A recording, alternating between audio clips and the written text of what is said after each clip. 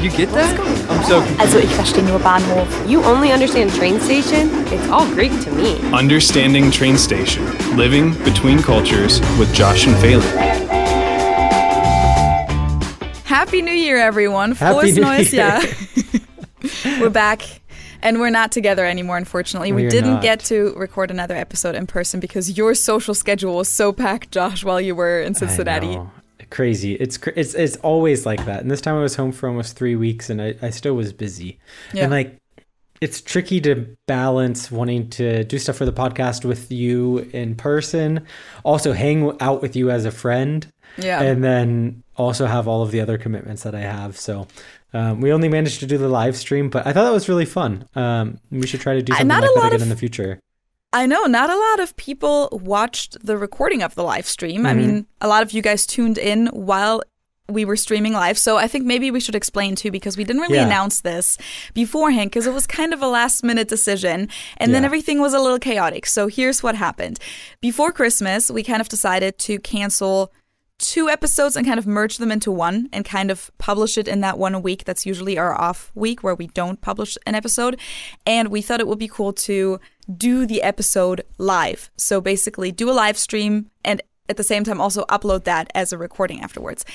And we had it all planned and everything. And then half an hour before we wanted to go live on the Understanding Train Station YouTube channel, I realized that I messed up and I didn't activate the channel for live streaming. I didn't remember that I had to do that. And it didn't tell me that I had to do that until I literally tried to start the live stream. It was like, oh, your channel isn't authorized and it takes 24 hours to activate. So then we just kind of last minute changed it so that we were streaming on my channel, Feli from Germany. And Yeah. we didn't really get to tell you guys on all the platforms. So I know on Patreon, for example, people were like, posting like, where is the live stream? I can't find it. And first I wanted to say we're really sorry about that. It was Yeah. just there wasn't a lot of time left, unfortunately. So I hope that a lot of you at least found the live stream somehow and found it on my channel. And if not, you can still go to Feli from Germany and watch the whole live stream afterwards. Or of course, as an audio and video podcast, we also then uploaded the recorded version with the better quality to our normal Understanding Train Station podcast Exactly. outlet. So that's just as a summary. And so that was the last episode that we did of the year. It was kind of a Christmas episode and was really, really fun. Yeah, no, I think it was cool to be able to interact with people live, you know, when Yeah. people were asking questions, being able to respond to it. I think it was also fun to have Ben be a part of it and kind of moderate some of the discussion. Yeah. I think it was really fun and definitely something I would like to do again. So Yeah, if me you guys too. enjoyed it, make sure to let us know if that's something that you would like. And I'm sure we'll do it again at some point in the future. It's funny though, Yeah. because we always seem to record, or at least recently, always seem to record like right when I either am leaving or coming back from a trip, because we did the live stream, I think, the day after I arrived in Cincinnati. Shortly after you arrived. Or like yeah, very definitely. shortly after I Yeah. arrived. Maybe not the day after, maybe 2 days. And then I actually just got back to Germany yesterday. So you guys And catch now me in we're a tired recording. state. Yes, exactly. Yeah, I mean, those of you who haven't seen that live stream, just to get back to that for a second, or that episode, I should say, you should definitely check it out because it's not just like a live stream kind of thing where there's lots of pauses and stuff like that. There really weren't any pauses at all. It's basically a Q&A episode where we Yeah. answered you guys' questions and we talked about Christmas traditions and stuff Yeah. like that.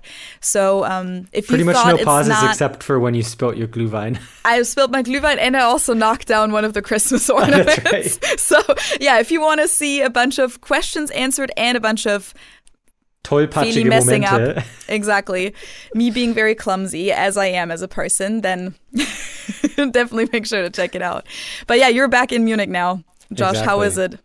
It's good. It's always hard to say bye to family. So I was a little sentimental when I was leaving this time, which is funny because I think on the live stream I was like, oh my gosh, I feel like so Europeanized, if you will, or Germanized. Yeah, you kind of said it was weird being back. Yeah, I settled into it. It still was weird, but I settled into it. 3 weeks is a long time. It so, is, yeah. But yeah, it was really nice being able to spend time with family, friends. Got to be there for some family birthday parties, and yeah, it was a really nice That's time. awesome. We got to go to one of our favorite places together for a drink, which was fun. Yeah. Yeah, we did get to hang out just like outside of the podcast this time a Yeah. couple times, which was nice because that is the case even when I'm home. I have the same problem. My social schedule is so full, and then we kind of only see each other for podcast recordings. reasons. And last time we also saw each other a few times at That's Oktoberfest, true. which was cool. Yeah. But yeah, that always kind of, it's cool to work with friends, but it's also difficult to Yeah. find the time to do both work and leisure Friendship. stuff. Exactly. But yeah, I think that was definitely a highlight of this past trip. Another cool thing was going on a tour of Cincinnati. It wasn't a Oh, full yeah. city, but my mom got me a Cincinnati tour. It wasn't a brewery tour per se, but it went kind of through over the Rhine neighborhood in Cincinnati, which is the former German neighborhood where a lot of the Cincinnati breweries were. And it was a really cool experience to get some like facts about Cincinnati that I didn't know at all or had no clue about growing up there. And it makes you appreciate the city in a different manner, I would say. I don't know how you felt about like through your experiences with learning more about the history of Cincinnati during your studies, if it made you appreciate the city any differently than if not. But I thought that was something that was definitely a highlight for me. For sure. I mean, I feel like I had that ever since I came here. And I feel like a lot of locals don't really know a lot about their own city and all Yeah. that history. That's kind of the reason why I always get these very surprised comments of, oh, why would you stay here? Why Yeah. would you settle for Cincinnati? And I always feel like, what? I mean, I understand that other bigger cities are more exciting, but this is also Yeah. a really, really cool city with a really big art scene and, Yeah. really cool history and stuff like that. And it was very, very relevant for a lot of American history and development back in the day. But yeah, I learned about it throughout my work with the Over the Rhine Museum and then also during my studies. And yeah, it definitely made me appreciate it. And every time I go through those streets, I always think about it. Like I always think, oh yeah, this is exactly where this building used to be. Or I see a building and other people might not recognize, Yeah. but I know that this is where the Deutsche, what was it called? Deutsche Gegenseitige Versicherungsgemeinschaft or Gesellschaft, yeah. Was located, etc. So I think Yeah. it's really cool. I haven't done the brewery tour yet, so I have to definitely do would that recommend it. It's cool because they have like the old tunnels where they used to store the beer too, and you go down into it. And yeah, it was a really cool experience. Maybe just share like one little cool fact. I don't have the exact number, but just in the Over the Rhine neighborhood, which if you're familiar at all with Cincinnati, it's not a big area. It's very walkable. Which is where a lot of the Germans used to live in Cincinnati. It had over 1,800 drinking establishments in its heyday, which is just insane for the size it is. It was also the most densely populated neighborhood of the country around 1900. Yeah. Of the country, all of the U.S. Yeah, yeah, it's crazy. And I like telling the story too of Carrie Nation during the time of Prohibition or right before Prohibition. She's a woman, you can look her up, that she would go town to town with her hatchet, destroying bars to keep the men from drinking. And there's a story about when she came to Cincinnati. Who knows if it's true or not, but it's what people say at least. But I guess she got to Cincinnati and saw the 1,800 establishments and just dropped her hatchet and said, I would die of exhaustion if I tried to do my normal thing here. And then she left the city untouched. It's just crazy. That's also one of the reasons why the whole German community really struggled throughout like the late 19-teens and early 1920s. It was, most people usually say there was the anti-German sentiment towards the end of World War I because the US joined World War I and then obviously Germany was the enemy and there was a pretty big hatred, you could say, towards Germanness in general. So like people started renaming their businesses if it had a German name before. The German language was banned in many places. Street names were renamed, etc. You've probably heard us talk about that before. But another reason was also Prohibition came shortly after that, as you just said too. And a lot of these German organizations, even like the Turners, the Turnvereine, the gymnastics clubs, or singing clubs, a lot of these establishments had like a brewery connected or had a big beer hall where people would hang out, and that was like a big income source for them. And then suddenly all of that was not allowed anymore, and that was another reason why a lot of these establishments and organizations ended up closing, because one of their main income sources was taken away because alcohol was suddenly illegal. Yeah. That's crazy. And I think that's why they say drinking establishments, because it wasn't just bars and restaurants, but just places where you could have a drink. So like the Turner's Club or whatever it's called. Yeah. Yeah, it's just really interesting. And that's one thing that I really enjoyed about this last trip. Yeah, that's really cool. Yeah. I did that one time with a friend of mine where she actually also moved abroad and then she came back to Munich for one of the first times, I think. And she was like, hey, Feli, do you want to do a sightseeing tour of Munich with me? And she was born and raised in Munich. Yeah. And I was like, sure. And I think that's like one of those things that you suddenly start wanting to do about your own city. When you move away, you suddenly want to know these things that you know about other cities about your own city. Yeah, exactly. I think that's a really cool thing to do. But yeah, other than that, the trip was really nice. You did like a crazy or took a kind of unconventional route. That's the American way. It could be either, right? It can be either because it's like Route 66, but down Route True. 40 for whatever reason. I just confused myself really badly while I was trying to say that sentence. But instead of flying out from Munich, this time you took the train to Paris. Exactly. It was so flights from Munich to Cincinnati were really expensive. I waited a little too long to book. So to try to save some money, I decided to take a direct flight from Paris and travel to Paris with a plane. By With train. your own private plane. Exactly. Okay, yeah. Just By to save train, yeah. money by train. And on the way there, it wasn't a problem. I stayed a night at a friend's in Paris and then flew out the next morning, and it was super nice. The way back, I did the same thing. I flew from Cincinnati to Paris and then took a train from Paris to Munich. But because you arrive in the morning in Paris, it doesn't make sense to stay the night in Paris. So I just took the train the same day. It was a little tricky choosing which train to take because there was one that was going to be really tight to make and one 3 hours later. So I chose the safer option of the two. In hindsight, I should have not gotten like the saving version of the ticket and just gotten a ticket that would have allowed me to take either train. But I was in money saving mode. So I chose a later train and I easily would have made the first train. The transition was super smooth. I arrived to pick up my luggage right away. It was right there. I didn't have to wait at all. So then I ended up just sitting around Paris for 3 hours, which I say just sitting around Paris for 3 hours is really not that bad. Well, were you actually out in the city or did you just go straight to the train station? I went to the train station, dropped off my bag, and then put it in one of those lockers. And then I went out into the city for a bit. So It was nice. Yeah, I got to go to like a little market and got a coffee and went and got some food. So the cool thing was I was able to use some of my French thanks to Lingoda, our sponsor. The cool thing when you're learning a language is like throughout the process, you manage to step up your level a little bit. And especially when you go to a country where the language is spoken, you get these feelings of little wins.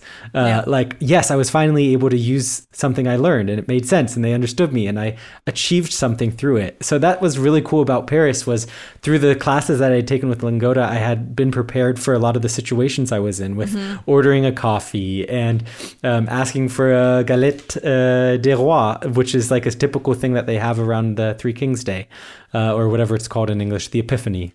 What is that?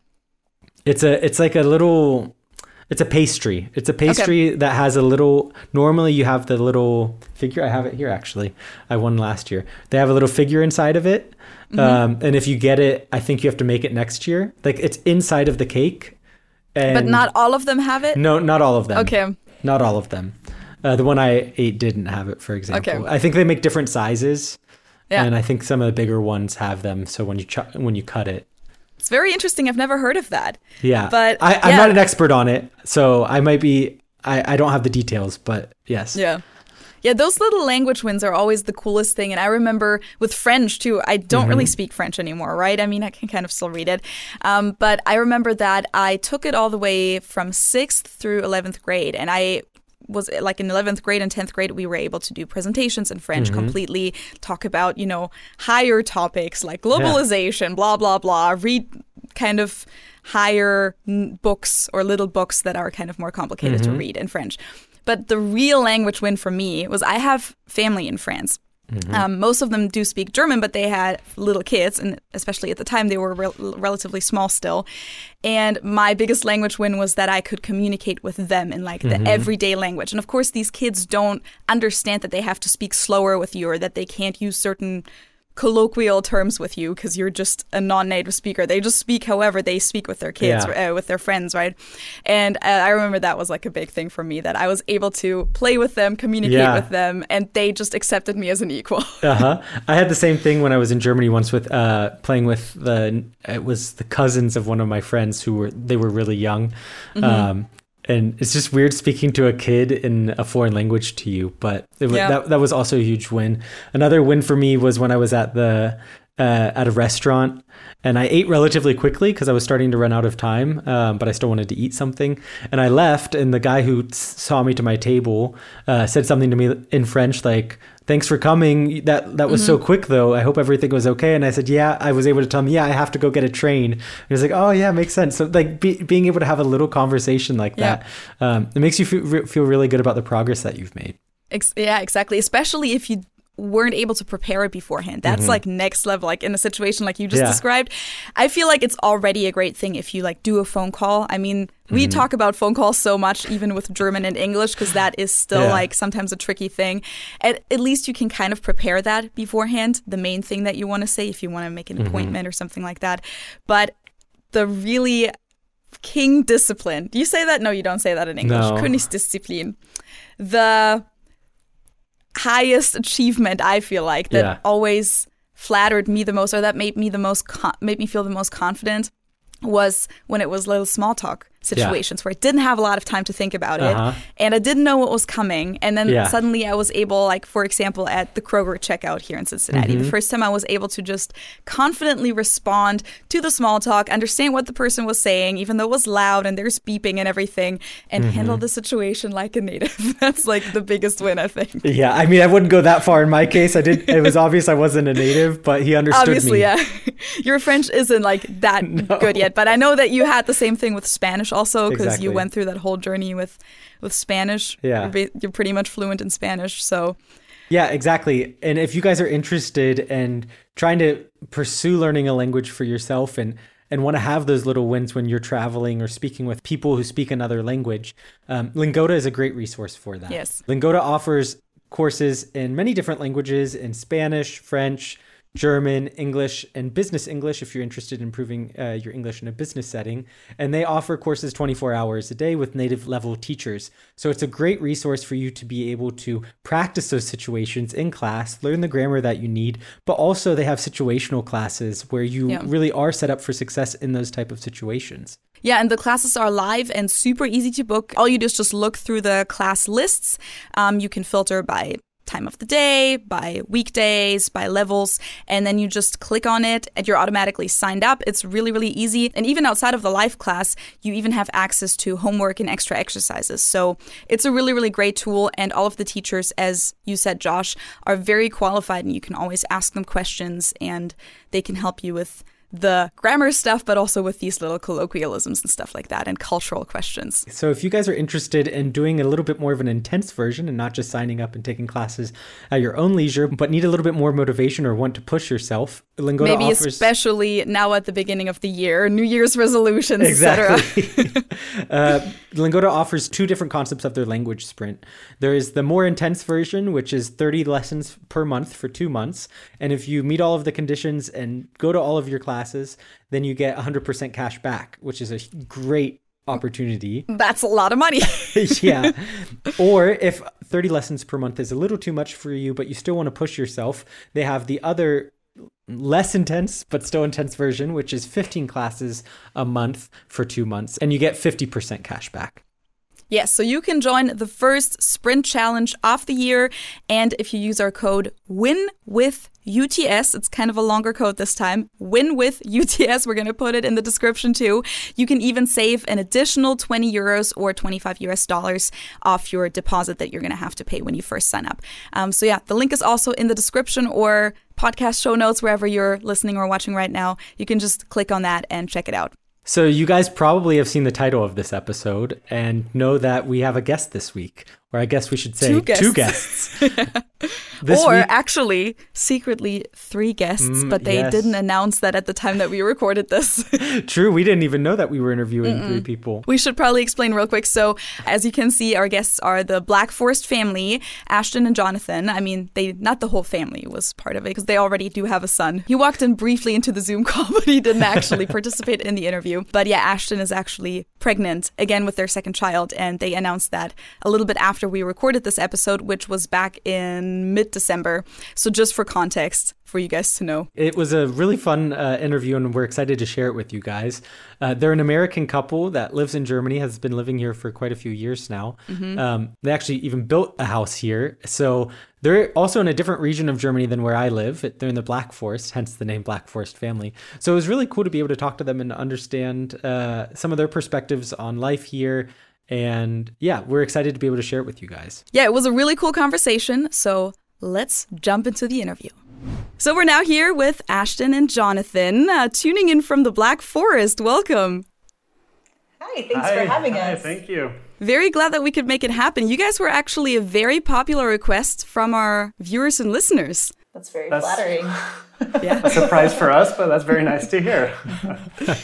So we made it happen, guys. And actually, we made it happen relatively quickly. We've had other guests where we tried to make it happen for a year. And I mean, with you guys, it took maybe a month or so. So it was actually relatively easy, even though it's the holiday season right now that we're recording this in. Yeah, I think that's for everybody, it's such a weird time with work schedules and family schedules. So this is really nice. Yeah. Especially Yes. if you live in a country where your family isn't located. And then in the US, you don't only have Christmas, you have Thanksgiving. I know you guys went home for Thanksgiving, and then there's Christmas, and then Josh is traveling. Of course. I was going to say, you guys said that you had just recently been in the U.S., and I was like, why would they go to the U.S. before Christmas? But that makes perfect sense now, Thanksgiving. Okay, now you guys aren't weird. No. Why would you go home before that? Yeah. Well, it sort of worked out for us too because our son's birthday is in late November. And so for his first birthday, we kind of just celebrated it here, but he misses out on the big family party. So we have been thinking that maybe we'll start doing an every other year kind of thing where we'll be able to go back for Thanksgiving plus our son's birthday. And then the next year we'll go home for Christmas. And then it'll also give us an opportunity to actually make Christmas memories here in our home in Germany. Yeah. Because while it's wonderful to be around our extended family during the holidays, as his parents, we still want to have those memories where he wakes up in the morning and he runs downstairs and he looks under the Christmas tree, and not necessarily just being on an airplane. Yeah. Yeah. That makes sense, yeah. Your own little family traditions that you'll build over time. Well, before we maybe get more into all that, for all of our viewers and listeners who don't know you, maybe you could introduce yourselves real quick. You guys have a YouTube channel called The Black Forest Family, and you've been in Germany for quite a while, so maybe you can kind of get started about who you are and what made you come to Germany, and maybe why you ended up staying too. You should probably start. Yeah, I've been here the longest, so I'll go ahead and get started. So I started working for a bike company out of college, and I was in Connecticut in the United States. I was there for about a year. They have kind of you go to an office, live there for a while, and get to experience the culture and the office. So I went to Taiwan for 3 months. And once my Taiwan trip was over, my boss was like, hey, we have an office in Freiburg, Germany. You can go and stay there for a couple of years. And I'm at this point, I'm a pretty young guy. I'm single. I just have a dog. And I'm like, well, yes, I speak absolutely no German. I think 9 was the only word I knew at the time. But I'm pretty important one. All right, let's go for it. So yeah, it was 9.5 years ago, and I'm still here now. But to answer your question, why I'm still here is because I'm still in the bike industry, and this town specifically is just the mecca for cycling in Germany. This is where a lot of the pros live. This is the best place for me to go and just ride my bike all day through the Black Forest or into the Alsace region of France. The lifestyle here is just by bike every day. So for me, it's always been a perfect fit. And it's a very outdoorsy town. So honestly, after being here for this long now, it still feels like a vacation every day. And I tell that to everybody. I'm I'm not just saying that. It is a very, very nice place to live. And Germany also is just a fantastic country from what I've experienced so far. And then you joined me as well. Yeah. So I I was originally a university instructor in the United States, but I only, and I say that in air quotes, only had my master's degree. So from an academic perspective, until you have a terminal degree, you're not eligible for promotion. Mm-hmm. So I had always known that I needed to go back and get my PhD. It was something I wanted to do. But then Jonathan and I met and started dating and started talking, and then that sort of grew into this idea of well, what if I tried to go get my PhD in Germany, and that could maybe be a way that I could actually join you, because we were really doing the long distance thing. Yeah, because you guys started long distance, right? Yeah. I mean really long distance. So we joke all the time that our third date was a trip to Puerto Rico, because I had spring break because I'm on university time, and I was well, Missouri's cold and terrible this time of year, and if we have to get on a plane to see each other, let's go somewhere nice. And that just sort of became this common thread through our relationship, where we would just travel to different places, because again, we were so far apart, and it always meant a plane ride. Yeah. That just sort of became a thing for us. And then I was really lucky and got into the PhD program in Freiburg. So that was sort of a huge relief from a logistical standpoint. Yeah, we were very lucky that was even capable of happening, because she was looking at colleges all over Germany too, and in Switzerland, and it was hard to even just get a bite. But the fact that you got one here, that's a really nice thing. Yeah, that's awesome. I actually just wrapped up my PhD in May, so I'm officially Congratulations. done. Thank you. Yeah, have you already defended student. It? Are you a doctor now, or are you? Okay, I am. I am Doctor, Frau Doctor. Technically, although I've never been actually addressed as that, except for but I have the. We're waiting for the day. I have the piece of paper, so. But yeah. So that's officially done. That chapter of my life is over. So I'm I'm no longer the serial student that is just perpetually in class. But so I've been here 4.5 years then. Okay. And. Yeah, we got married, had a kid, and obviously now we live here now. So we bought a house here, so we're here for the long term. Yeah, because everybody in Germany, you buy a house, you're in the house forever, right? So that's well. So now we're gonna get into some of the questions that we've prepared, right? We wanted to give you guys a chance to introduce yourselves. I recently heard, and you guys, I know you've done a video, and you guys also have a blog that helps people answer their questions when they're moving to Germany. Similar experiences that the three of us definitely share, having moved from the U.S. To Germany. But I recently heard a rumor at work. Maybe it's not a rumor. Someone said that when you buy a house, at least in Bavaria, you can't sell it again for 10 years. Correct. Is that true? Well, it's not that you can't. Can't is a strong word. You can. Yes. There's just huge financial disincentives not to. Yeah. So in the US, it's not called the exact same word, but in the States, there's something called capital gains tax. Mm-hmm. So if you sell your house before 2 years, you owe capital gains tax on the profit. Okay. From what we've been told, the capital gains period, instead of 2 years in the States, it's 10 years in Germany. And then on top of that, many banks, including the one that we actually got our home loan through, they have a stipulation written in there that says that they're guaranteed interest on the loan for 10 years. So even if we don't hold the loan for 10 years, if we were to sell the house after 8, they would still expect those other 2 years of interest payments from us. So it's not like you can't sell your house, but Yeah, so if you're trying to flip a house, then you really need to flip the house and actually make a profit. So and run it as a business, really. Yeah, I guess that's what most people do is you own a house and you rent it out and you can write off all of the maintenance that's done on the house. But if you're in it yourself, you can't write anything off. Yeah, and that lines up with the culture on home ownership in Germany, right? 10 years is still kind of considered, it's not considered super short, but it's most people, as you say, own their house for life. So 10 years is still a relatively short time period in our minds, I guess, from the German mentality. Whereas here in the US, I actually did a video about that a few months ago. It's so normal to sell your house after 2 years or a few years and have several homes throughout your life that you own. But then you move again and you move again. And you just keep graduating into a bigger house. And in Germany, it's I finally can afford a house. That is it. Exactly. Well, but it's why I don't even know if they have this phrase in German, but in the States, it's totally common to have your starter home. Exactly. Yeah. right. Like this isn't like there's no intention of this being your forever home. It's literally called like, oh, this is our starter home because it's meant to be a building block of wealth. It's a very interesting way to look at it, because that's definitely a thing that I've experienced being here. And I own a home now, and that's like, you talk about, oh, that's a great first house or great first home. And that's how Americans talk about it, like starter home. And then other people will say, oh, this is hopefully going to be our forever home. And in Germany, all my German friends say, oh, it's so cool that you own a home. Like that's a goal that a lot of people will never accomplish or don't even think of, really, because we have this big renters culture in Germany, and people don't even really try to buy their own homes. And as you said, it's financially challenging. There's a lot of transaction fees, blah, blah, blah. And then if you're in the big cities, it's really hard to find anything that you can afford anyways. Sometimes I feel like I'm not like a full adult because I left the US before I owned a home there, and now I live in Munich. There's no way I'm going to be affording a home in Munich anytime soon.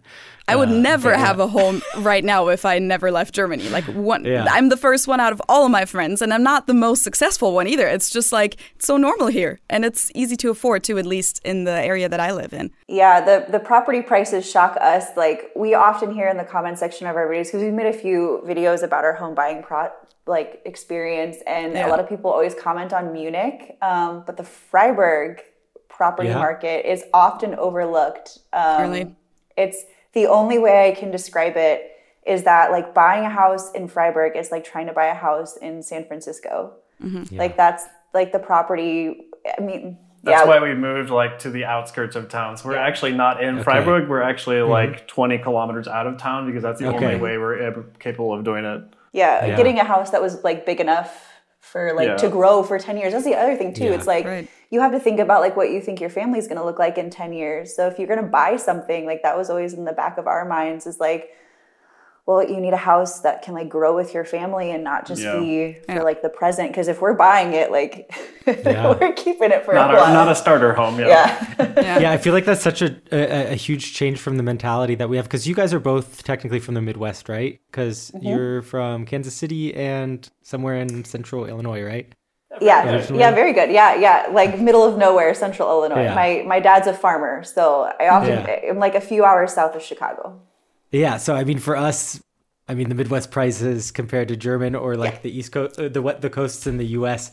is just unbelievable. When I talk to my friends, I'm like, I'm thinking about investing in a home in the U.S. just because I can purchase one now compared to buying one here. But yeah, that's a lot of house talk, though. I don't know. I'm actually interested because I know you guys made a few videos about it, but it's crazy because so many Germans don't even go through that process at this time of their lives, at least. Like that's something that some people do that like later on when they're much older, but you guys aren't even from Germany and you did it.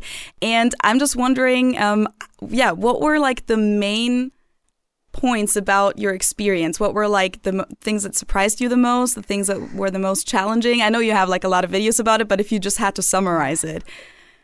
I think for me, the biggest surprise, like at the time we purchased our house before really inflation started kicking in, were the interest rates that we could get. Like the KfW subsidies we can get a loan through, and like some of those are around 1%.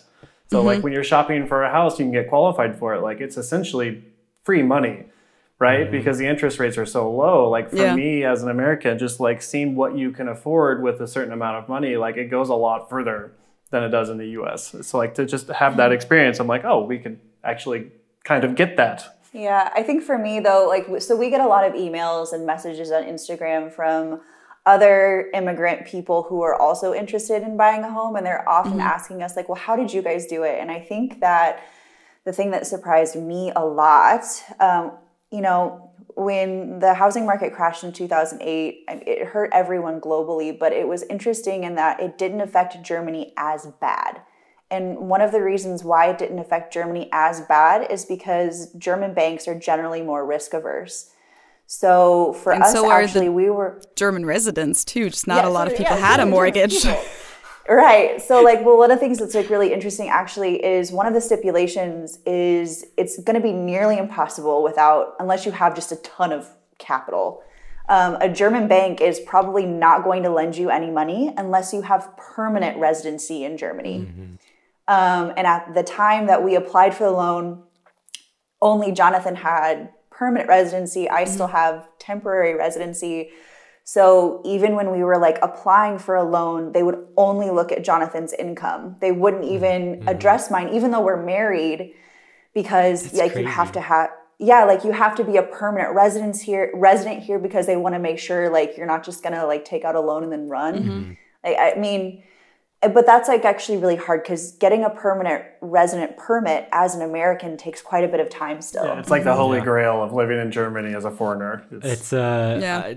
Talk to me about it. I had a blue card, then I had to give it up, and now I'm trying to get back on a blue card. It's it's a whole experience, which is also stupid because I was still making enough money. It's just it was commission based, so they don't consider commission as your income. It's only your base. So my base went below the limit. But yeah, talk to me about it. I get it. Well, but it's hard though because like oftentimes we'll get like people who are thinking about moving to Germany and they're like, hey, I think I'm gonna like take this job in Germany and I'd like to buy a house, and it's like, you're probably not going to be able to do it for 5 to 7 years. And that's tough as an American, again, because we come from this like house buying culture. So if you owned a home in the States, but now you have to go back to renting for 5 to 7 years, like that can sometimes be quite a shock. Yeah. And I mean, I do have a green card, but you can buy a house in the US without that. You can, I don't know what the visa requirements are, but I think it's I don't even know if there are any. I think it's pretty easy. You can just buy a house in the US, even if you aren't a permanent resident. Yeah, I mean, well, they got the States into trouble a while back, so we'll see if that's going to come back and bite us again. But I mean, like on the one hand, it makes me feel really secure in the German economy because they have all of these like security measures in place. But at the same time, you got to work for it. Yeah. You got to really make sure you want it before you do it. Yeah, exactly. Yes. And you guys didn't only buy the house, you built it even, right? Well, we went through a developer. Okay. Yeah. But you had some say in it. Yes. Okay. Yeah. So to an extent, but yes. To an extent. We couldn't actually change the like physical plans because those had already been approved by the city, and like the permitting process in Germany takes years. So there was no way they were going to like edit floor plans, but choosing the materials, choosing the finishes and fixtures and like that kind of stuff, we had the total landscaping say over. and everything. Yeah. What are some of the biggest differences between your home now and like a home that you would have owned in the US in terms of like maybe materials or the layout or those kinds of things? Well, I think the biggest probably is the price per square meter because I mean, it's so much. Like our house right now is like 116 square meters, but if it's like 1,500 square feet for any American listening. But like the size of house you could get for the same money in the United States would probably be 4,000 square feet. So Depending on where you live. for the Midwest. So if this is Kansas City or Central Illinois, that you could buy a house 3 times the size for the same amount of money. Easily. At least. Yeah, I mean, but like our house here, so like my master's is in architecture, so I really appreciated just how like sound this house is. Like so the majority of residential homes in the United States are going to be built out of like wood framing. Right. It's the typical thing that you'll see that what Germans always make fun of. Right, yes, exactly. Yeah, and you live in Tornado Alley. Exactly. Why would you not build a house out of concrete? What are you thinking? Yeah. But our house here is poured concrete, like reinforced concrete, and then like the heating systems are different. Like we have underfloor heating, whereas in the States it's normally like forced air heat. And air conditioning and things like we don't have air conditioning. Yeah, but it's also like crazy efficient. Like we were in the United States for 2 weeks. Like it was here maybe 0 degrees Celsius or in the single digits, and we came back and it was at that point 17 degrees Celsius over those 2 weeks. Like the temperature, like no, we had the heat on. No, we had it. We didn't know we had it off. We thought we had it on, but we had the computer programmed wrong before we left. So it took us like 3 days to figure out how to turn it back on again. Yeah, that was funny. Yeah, that was So are you able to live without AC? It sounds like you are.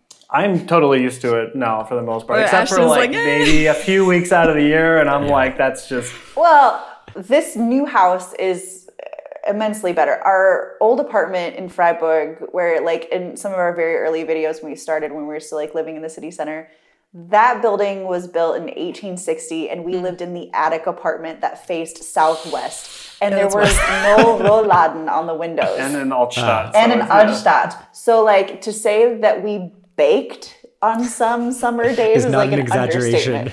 No, exactly. That was uncomfortable. That was very uncomfortable. But No, our new house is a lot more efficient. Like just the thermal mass of the house means that like it takes days for this house to heat up or days for it to cool down. And I think we've adapted pretty well though too. Like there are a lot of days like when we were in the United States, we're like, oh yes, of course you would turn on the AC. And now we're like, just open a window. Like you'll be fine for like months longer. Just open a window all the time now.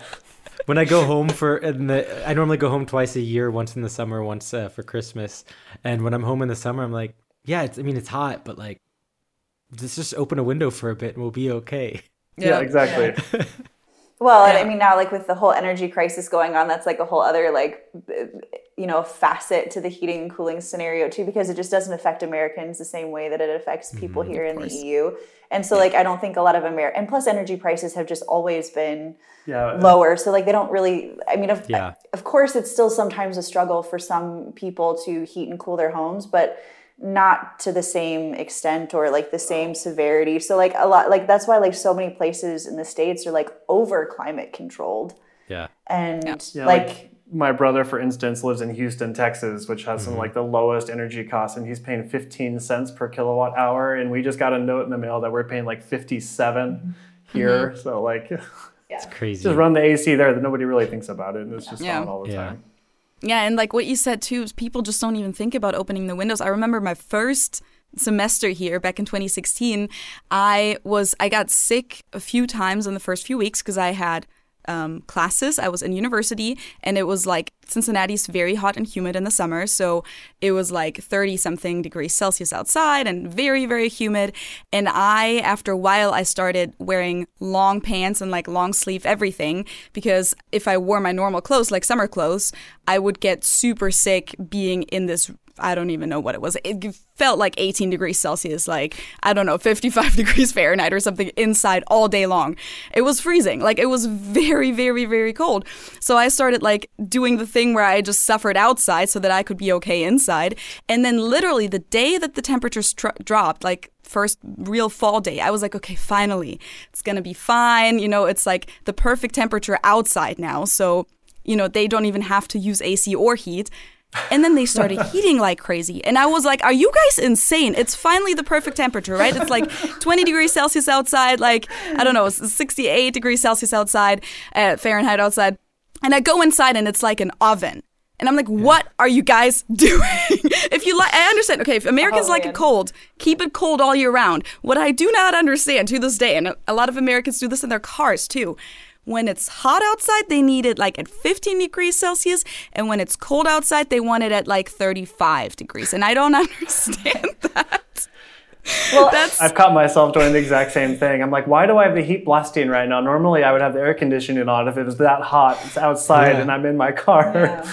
Well, and you know, if you want like a funny like reverse culture shock, the very first time I came to Germany was over the summertime to visit Jonathan, but also to go to some of these interviews that you have to like get into a PhD program. So I had an interview scheduled with the person who was going to be my PhD supervisor.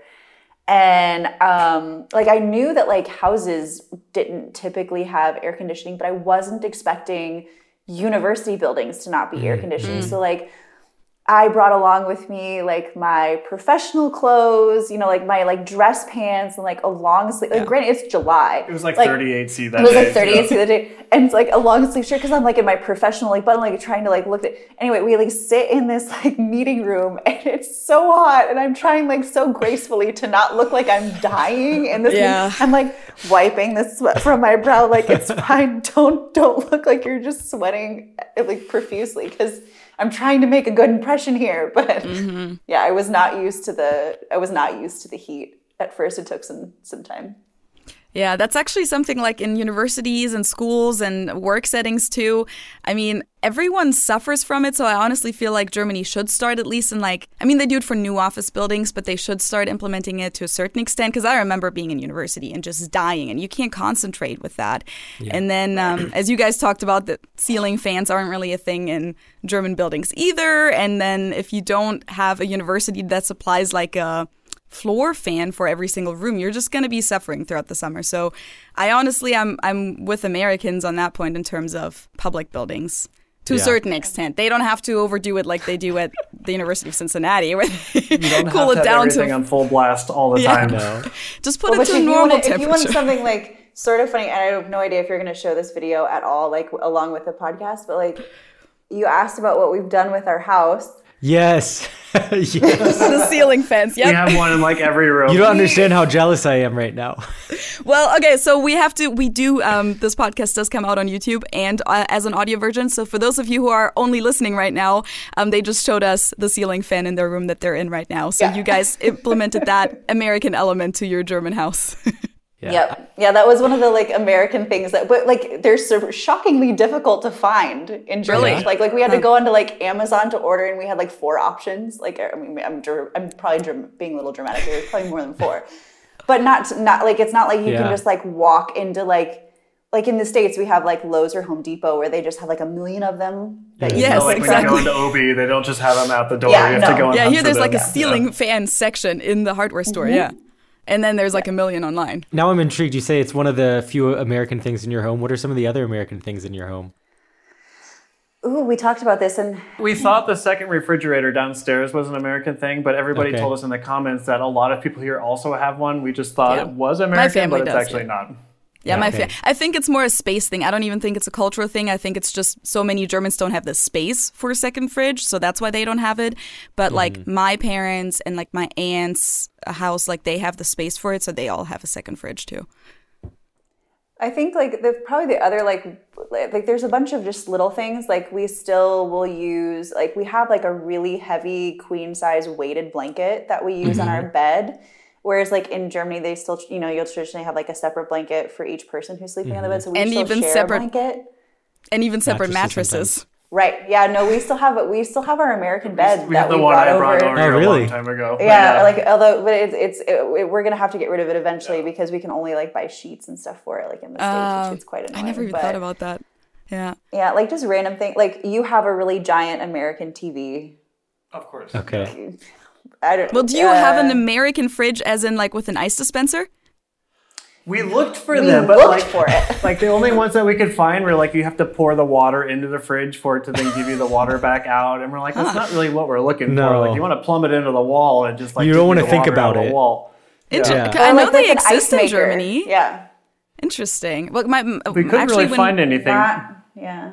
When I was a kid, we had one. It was because my parents bought a house, they didn't build it, and the previous owners liked this whole like American stuff. They weren't Americans, they were Germans, but they had an American fridge. So like my first amazing childhood memories were like this magical ice maker that like made the ice cubes and you could have crushed ice. And then my parents eventually got rid of it because nobody in my family needs ice, so we didn't need it. Super jealous. I'm like jealous we of buy that. ice at the grocery store. We do. Like Like, we Really? can, we can make our own, obviously, but sometimes it's nicer just to buy a bag and just pull them out. Yeah, mean, other especially than when that- people are visiting, and we have like a lot Yeah, of people exactly. because then you like can't really make it quick enough for like if you have a lot of Exactly. That's the Americans problem I visiting. always have when I have people over and like you want to make a cocktail or something. Okay, let me get my little ice tray out and use the 5 ice cubes that I have available from my shoebox size freezer. Yeah, I think Yeah, I think our entryway though too. So our entryway may be more American than what most people are used to here. Like I think a lot of Germans typically will have like wardrobes in the entryway, everything you take on and off in the entryway, and Yeah, like the ours Dula is is more of a functional very room. empty. Yeah. yeah. It's more because like in the States, like your entryway is more like an entrance to your home, so it's like a first impression, and they'll like decorate it a little bit more. But and I think like the only last thing that I can think of is like you really like made the garage your like man space, which is Okay. a very like American dad thing to do. So he like built his own little like workshop area with all of his tools displayed, Workbench. Yeah. and like It's not just a place to store the car. like I'm sure there are some people in Germany too who like really love working on things and probably have something similar in their garage. But like that's like a pretty typical thing in the States is like to have like a Like a the pegboard where you garage. can hang everything on. Exactly. Yeah. Yeah. And we don't have house shoes yet. So you haven't been Germanized that much yet. Not completely. No. But as you said, your plan is to stay in Germany permanently, or is there any possibility that you'll ever move back to the US? I mean, honestly, the biggest thing pulling us back to the United States is just family. Like all of our families there. We have nobody here except for some of my extended family that we met up in northern Germany at the beginning of this year. But yeah, I mean, our parents and siblings are all in the United States. But it's not looking very likely we'll be moving back at any time in the future. I mean, especially as our son grows up. I mean, it'll be up to him. He has an American passport still right now, but he can still get a German passport in like 6 years, I think. Yeah, it's just hard. I mean, it's difficult because we we consciously choose to live in Germany because we like the lifestyle that we have, and we love our jobs, we love our friends. Like, we're really building a life here, and like the more permanent that life becomes, it does get really difficult. And like, especially being Americans or like immigrants that aren't specifically within the EU. I know like there's another content creator that has spoken about this quite a bit in the past of just like, it's even difficult to like, if you have aging parents, like I can't just easily bring my parents here, right? Because like we're not even EU citizens. So that like adds another layer of complexity to all of that. So I think like we can't predict the future, but I think like we're as permanent can get for now. I think so, yeah. With the like the for now is like the disclosure at the bottom. That's like the little American disclosure of like not wanting to plan too much, but then for I think German eyes, you're pretty permanent because you have a house. So that to German eyes that means okay, you're gonna be there until you die. Which I mean, of course, you can still sell houses in Germany. It's possible. A lot of people just don't do it. Yeah, exactly. I was just going to say, fingers crossed that the German government passes its proposed resolution for us to be able to get passports without having to give up our American citizenship. That would be ideal. For sure. I guess they're talking about it this month, so I'm curious to hear what they do to continue. Like, I think it's only to like move it forward. They're discussing it. Yeah, it's. Like, I think what I had heard from a reporter, like there's somebody I follow on TikTok who does like reporting, and she reported on this, and I think she said they were discussing it in December, but like the absolute earliest that they would even begin to vote on something wouldn't be until like May or June next year. Fine by me because I still have fine by me too. Yeah, like once that goes through, I'm like putting mine in like that second. So I have to wait a bit longer than you guys to be eligible if the resolution does go through. But that's why I don't care. They can still take 2 years as far as I'm concerned. But for you guys, yes, thumbs pressed and fingers crossed that it goes quickly. Well, you just mentioned your son who was born in Germany, right? Yeah. 2 years ago. So, I mean, that's kind of like leads me into the next topic that I'm very curious about is how has your experience being a parent, raising a child in Germany been like? I mean, I think he's your first child, right? So you don't really have a lot of experience in the US, but I mean, you still hear from your probably siblings, friends from your old childhood. You can probably still compare it to a certain extent. So yeah, what do you have to say about that topic? Ooh, I mean, it's so raising a little one here, there's so many, like, it's just one of those things where we talk about all the time. Like, there are a lot of challenges, but there's a lot of things that really make it worth it. Like, it's been really, I mean, I'm not gonna lie, it's been really tough not having family around. Right? Like all of our siblings, with maybe the exception of like your brother, they all live very close to our parents. So if they ever like need grandma or grandpa to come over and babysit because they like have an errand to run, they can do that. Or like if your child gets sick at school, like grandma and grandpa can step in and like help with things like that. Or I have to work late tonight at work, or we're gonna go out for a weekend to just have like us together time, and that's just completely gone. It's completely gone. We have to hire babysitters for everything. But I mean, it like logistically makes that like aspect of it a bit harder. But like at the same time, I love the culture that surrounds being a child in Germany because of I just feel like children here are a lot more free in the sense that like they're given a lot more like responsibilities, and they're like, I don't know, like I feel like children here are like a full member of the community and society, whereas like in the States, like kids are something that's like really sheltered and protected. Nowadays, like being in Germany now, watching children reminded me of being a child where I grew up because I rode my bike to school every day. That probably felt like work. Oh boy. It did. I was not the best student. It was work for me. But anyway, I got to go ride my bike back and forth. Like I went on bike rides with my friends. We got to go run around by ourselves. We went trick-or-treating by ourselves. But like in most of the United States these days, you can't necessarily do that. But in Germany, like I see kids walking to school that are 6 years old. They're by themselves. Yeah. And I'm like, okay, but now I'm used to it. But if I just moved here, I'd be like, what's wrong here? Why is that? Or like where we're the living in parents? the city center, they'd like be like just taking public transit. They'll usually be with like their friends, but at a much younger age than I think would be like socially acceptable in the States to just like send your child alone on public transit. Like it would have gotten some very like weird. The police are gonna call on you. And they're I was just gonna say knocking on the door, CPS might why are get you called. not? Yeah, but like here, like that's just totally normal. And I think too, it's important to talk again about like having family here supporting us, like not supporting us, but in the United States, a lot of families do support families. Like parents, grandparents will come and take care of your child after school because you still are late coming home from work. But that's also the work-life balance that the United States has versus Germany. In Germany, like for us, I've been very happy to have more time at home with our son because I'm not forced to work 80-hour weeks because like it's actually fairly regulated. You're not allowed to do that. I mean, you get 30 days of vacation every single year so you can spend time with your family. Spending time with family is encouraged, not sitting all of your time at the desk. So in the US, yes, we would have more family support, but at that same time, I would probably be forced to work for much more of my time. So that's one of the reasons where we're actually pretty happy to raise a child here because the work-life balance is very well I was going to say, managed. were you able to take advantage of the parental leave, the Elternzeit?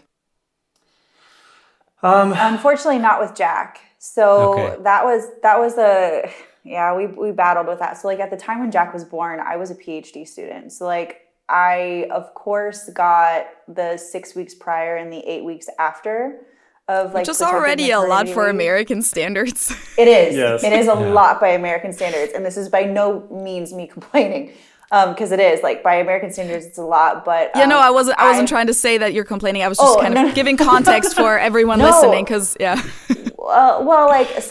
of the things that I ran into, because I was a PhD student, I had a research fellowship that was time sensitive, and I was essentially told by this fellowship that if I wanted to take Elternzeit, that I could take it, like legally I'm entitled to it, but I would have to forfeit my scholarship for the time that I was taking it. They wouldn't like extend it on outwards. And because I was working towards this PhD, like I felt like I really, like we kind of sacrificed. It was tough. I mean, yeah, you got the DAD scholarship, which is like the most fought after scholarship. It's one of the hardest ones to get. And like we had to then balance like you continuing on and us balancing our time together, raising our child, and me then taking a whole bunch of time off from work as well, just to like keep both of these things But it like happening. made it tough for you to take the Elternzeit too, because I'm a student and my like income isn't fixed. Like Jonathan was sort of like the sole income earner for our family. So like taking Elternzeit also too, I mean, it was a balance, but like I feel like we'll probably take advantage of it more if we like decide to expand our family, because it is such a wonderful, wonderful benefit. And it's like logistically interesting too, because this is something we're probably going to make a video on next year as like a fun little preview. But, you know, in Feli, you might be somewhat familiar with this, but it's not common in many areas of Germany, but like at least like our area tends to be a bit more conservative in this. Putting your child in Kita before the age of like 10 months to 1 year is kind of looked at like that it isn't as commonly done. That's true. So Maybe for context for those non-Germans, Kita is daycare basically, right? yes. Yeah, Slash daycare for little kindergarten. kids. Yeah. Well, not the American kindergarten, but the German kindergarten. Yeah. So basically, but Kita is the newer term for kindergarten. I think kindergarten isn't the actual official term anymore in Germany that's used in our area it is. everyday So, life. Oh, is it? Yeah. Okay. Yeah, so I think Kita is different than kindergarten. No, not in Yeah, Munich. in our area. Ah, Yeah, it's weird how it's like different area to area. In our area, Kita is specifically for like little babies through 3, and as soon as your child turns 3, here she enters kindergarten. Okay, that's how I like always thought of it early, like back when I was younger. But I don't know when they changed it and if they changed it by state or what. But I just know that nowadays in Bavaria there is no official Kindergarten anymore. It's all Kindertagesstätte. I mean, people will still call it Kindergarten, though. Yeah. Really confused us in the comments, too. Everybody's like, no, it's not called that. It's called this. And we're like, we're pretty sure we're right about it. But like, then we started looking into it. And like, yeah, it's kind of different everywhere. Yeah, So. Yeah, because education is a state issue in Germany. So you guys live in Baden-Württemberg. I'm from Bavaria. So like, it might be different by state. Yeah. And I'm sure you're right about your area. but it is like tough. Like our new village that we just moved to, they didn't even have a place for Jack at a Kita until November, and we moved here at the end of June. So like that's something that I think like I was just kind of getting at too, that made it a little bit difficult with like the time off, is that, you know, in Germany there's at least in our area. I can only really comment on that so much. But like there's sort of this expectation that the baby stays home with the mom and dad, especially when they're a little baby. And that like even entering a daycare doesn't happen until a much older age. And what's typically done in the States, like in the States, it's totally normal. Like you put a 6-week-old baby into daycare and they're like, well, of course you do, because you have to go back to work and there's no protected maternity But this is also leave. like what we grew up seeing. So like that was the only thing we really knew. Even living in Germany for this long, I had no idea how old children were in daycare. I just kind of assumed it was similar. So for us, like that was kind of a surprise that we then had to wait a year. I mean, it was great spending so much time with him, of course. I'm not going to say that, but it was just kind of an expectation of somebody's going to help you take care of your child for a little while. Yeah, And then surprised you don't have your family there to help you. Right, yeah. But the whole Kindertagesstätten places that's actually a big issue. I mean, there was a thing a few years ago, I don't remember how long ago at this point, where they made it a legal thing that every kid has a right to a spot in a Kindertagesstätte, and if you don't get one, I guess you can sue for it, which was a big change because that wasn't a thing before, and we do have a big problem with that in Germany, where we don't have enough places for all the kids, and we don't have that culture, as you said, that's established in other countries, even neighboring countries like France, for example, where it's normal that you put your kid in daycare super early on, and there is a lot of daycare facilities that have the capacities to take your kids, and it's normal to go back to work at some point. And even though we have great parental leave in Germany, you can't really stay home for 2 years. You have to quit your job usually in that case, or one of the parents just doesn't pursue their career.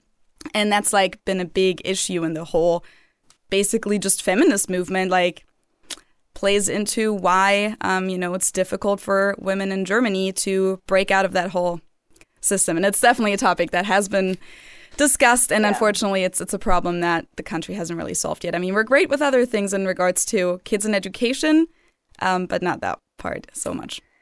Yeah, we talk all the time that, especially in our area, we don't know how 2 full-time working parents do it without a lot of extra family support, because like we're very fortunate in that, like, because I'm the one who really runs the YouTube channel, like I can work from home. So like I mentioned before, like, so if Jack gets sick and he has to stay home from Kita, like I can pick that up and I can carry that load. You can pause everything because it's fine. Yeah, I can pause everything because it's fine. But like, gosh, if we were in positions where both of us had full-time jobs, no family support around, like, yes, of course I can get that time off of work, but it's tough. Like it's really tough.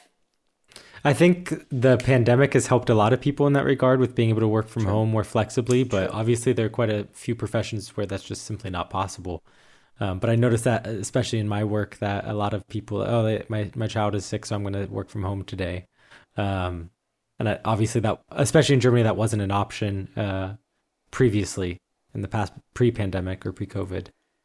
Yeah, well, we had Jack during COVID, so that was like a wild, like, other layer to the whole experience that threw everything through a loop. Like this is probably completely off topic, but we actually, like, I mean, I gave birth to Jack November 2020, and that was when there were like no flights between the U.S. and Germany. So like we had to petition for. Apparently the birth of a grandchild is considered essential travel. But Okay. the documentation and the hoops that we had to go through in order to not only get our parents like a ticket on a plane that was heading to Frankfurt like maybe once or twice a week, but then to actually get them through Border Patrol to say that they were actually here on a like legitimate proof that the child is Yeah. their grandson. You had to show everything, like the connection to the family to us, and then the child had to be proved at the airport for them to be able to get on the plane. Yeah, it's pretty interesting. But they made It's it. so intense. I Yeah. made it. Your family visited for 2 weeks. My mom visited for 2 weeks. My mom visited over Thanksgiving, and like we came back from the hospital that day, and my mom like Had a full Thanksgiving made meal. Thanksgiving while we were at the hospital, and we showed up. Wow. There's just like Cool. turkey It was- stuffing and everything. She's pretty amazing. Yeah, That's but awesome. I mean, like they had to basically quarantine when once Couldn't they do arrived. anything. So like we were all just like in our little apartment in Freiburg, like us and a brand new baby, and like our family, like just like this little pod. No Christmas Yeah. markets. No Christmas markets, no. But I mean, And that was also the time where like you could only have one person with you during delivery, right? Was for part of the time. Only part of it. I was in the waiting room for 4 hours, sitting on a wood. It was the vestibule. Yeah, it wasn't I wasn't even even a waiting in room. the That's hospital. generous. I was just Wow. freezing, like in this like no man's land between outside and in the hospital. 4 hours later, they just came down and they're like, "You should probably just go home for the night. Ashton's gonna rest a little bit, and we're gonna keep working." They wouldn't you let were in him there in. so Alone. go ahead. Yeah. Yeah, no, I was there alone. They said they wouldn't allow Jonathan to come into the delivery room, to come into the hospital until I was in active labor, at least like 6 centimeters dilated. And so when I went into the hospital, like although I was contracting every like 2 minutes, I wasn't far enough dilated, and so I had to like just like stay there by myself, like going through it while he literally went home and they said like at one point I had asked if I could just get up and like walk to try to see if that would help, and they were like, well, if you want your husband to walk with you, you're gonna have to walk outside, and it's November it at was like 2 a.m. It was -2 that night. so it was cold. super cold. So anyway, And yeah, then it you're was- also in a foreign country with a foreign language. I mean, I'm assuming the hospital, everything was in German, right? thankfully, like the doctors pretty much speak English, because there's like Okay, there's good. a certain point in labor where like I don't think I had the capacity to like try to think about translating things. Yeah. but like Thankfully, they were nice about that. But yeah. Okay, But, good. like I think truthfully, harder than the delivery was the fact that after I gave birth, Jonathan was only allowed to visit for a maximum of 2 hours a day. Damn. So Wow. And you had a C-section too, so you're there for a week, and I could only come for 2 hours every day to like help, and then just go sit at home. yeah, but there's that bonding time that you kind of look for Yeah. right after a baby. Like Yeah. that's really cut short. And then yeah, like in the middle of the night, like in the States, normally you have, you know, your room and the dad's there. So like in the middle of the night when you're starting to like trying to figure out how do I feed this baby? How do I change a diaper? How do I do all of that? Like I'm just like there by myself because he already had to go home. Like that was actually tough. probably the harder part was the after. So yeah. Oh my gosh. So Yeah, now that's he's 2 or probably Yeah. right around 2. Is he speaking much now? How's his German if he's in the in the kita? Yeah, nah. So he I guess like it's called Spanglish when you speak like Spanish and English. Yeah, I guess so we have, Denglish like, is English. Denglish, Yeah, Denglish. Denglish, yeah. He has Yeah. a bit of Denglish. Yeah, like one of his first words was "donk you." Really? No way. That's Yeah. amazing. Have you mentioned that Yeah. in the video? I haven't seen that. We might have like at one point. There is some I part think of you some need to video, make- but You need to make a whole dedicated video with just that title, because that, I mean, Thank you. if that doesn't summarize his life already, then I don't know what will. Like, Yeah. No, I mean, truthfully, children are amazing. I don't know how they're able to do it. No, like even when he started at Kita in Freiburg, they speak exclusively German to him, and even if he doesn't have the vocabulary to speak back, he understands everything they're saying to him, because Yeah. like they'll look at him and they'll say like, you know, Jack, would you like a new diaper? And he'll just look up at them and he'll go, yeah, and then he'll like march in by himself into the like changing room to go get a new diaper. Like he understands, like Yeah. it's wild. Yeah, no, he's speaking German at Kita, and he says some German words back to us as well, and we have to Yeah. speak only English to him all the time because he associates languages to people, and we can't mix and match at all. Yeah. No, But he's getting very good at both. Yeah, the other day, some like I had Snow White and the Seven Dwarfs was on our television, and there was a scene where all of the woodland animals come out of the forest, and he pops up off the couch and he goes, "Mama, mama, kukuk, setas." And I just like whipped my head around. I'm like, "Oh, what did you just say to me? Who are you? Who are you? Mama, kukuk, setas, setas." I'm like, "Okay, I see it. I see it. That's amazing." Like, Does he call you mama? Like you go by like the German term or? well, little babies in the States will usually say say mama mama. and dada. Oh, okay. Because the way but you he'll said it, also it sounded call- very German. Yeah. Yeah, that one, mama, or sometimes He's like, probably doing it both, I think. but he calls you daddy. It does that too. Yeah, But not but papa. not Not papa. papa. Okay. Uh-huh. No, we use you have the American title. Yeah. The That's American so titles. fascinating. The English title. American Sorry. Well, English no, but I don't know. title. Like even in British English, do they say? I don't know. I have no idea. If they say daddy, or if they say like papa. No, I think they say papa. I don't know. Whatever. But has he used any words that you guys don't know? Has that happened yet?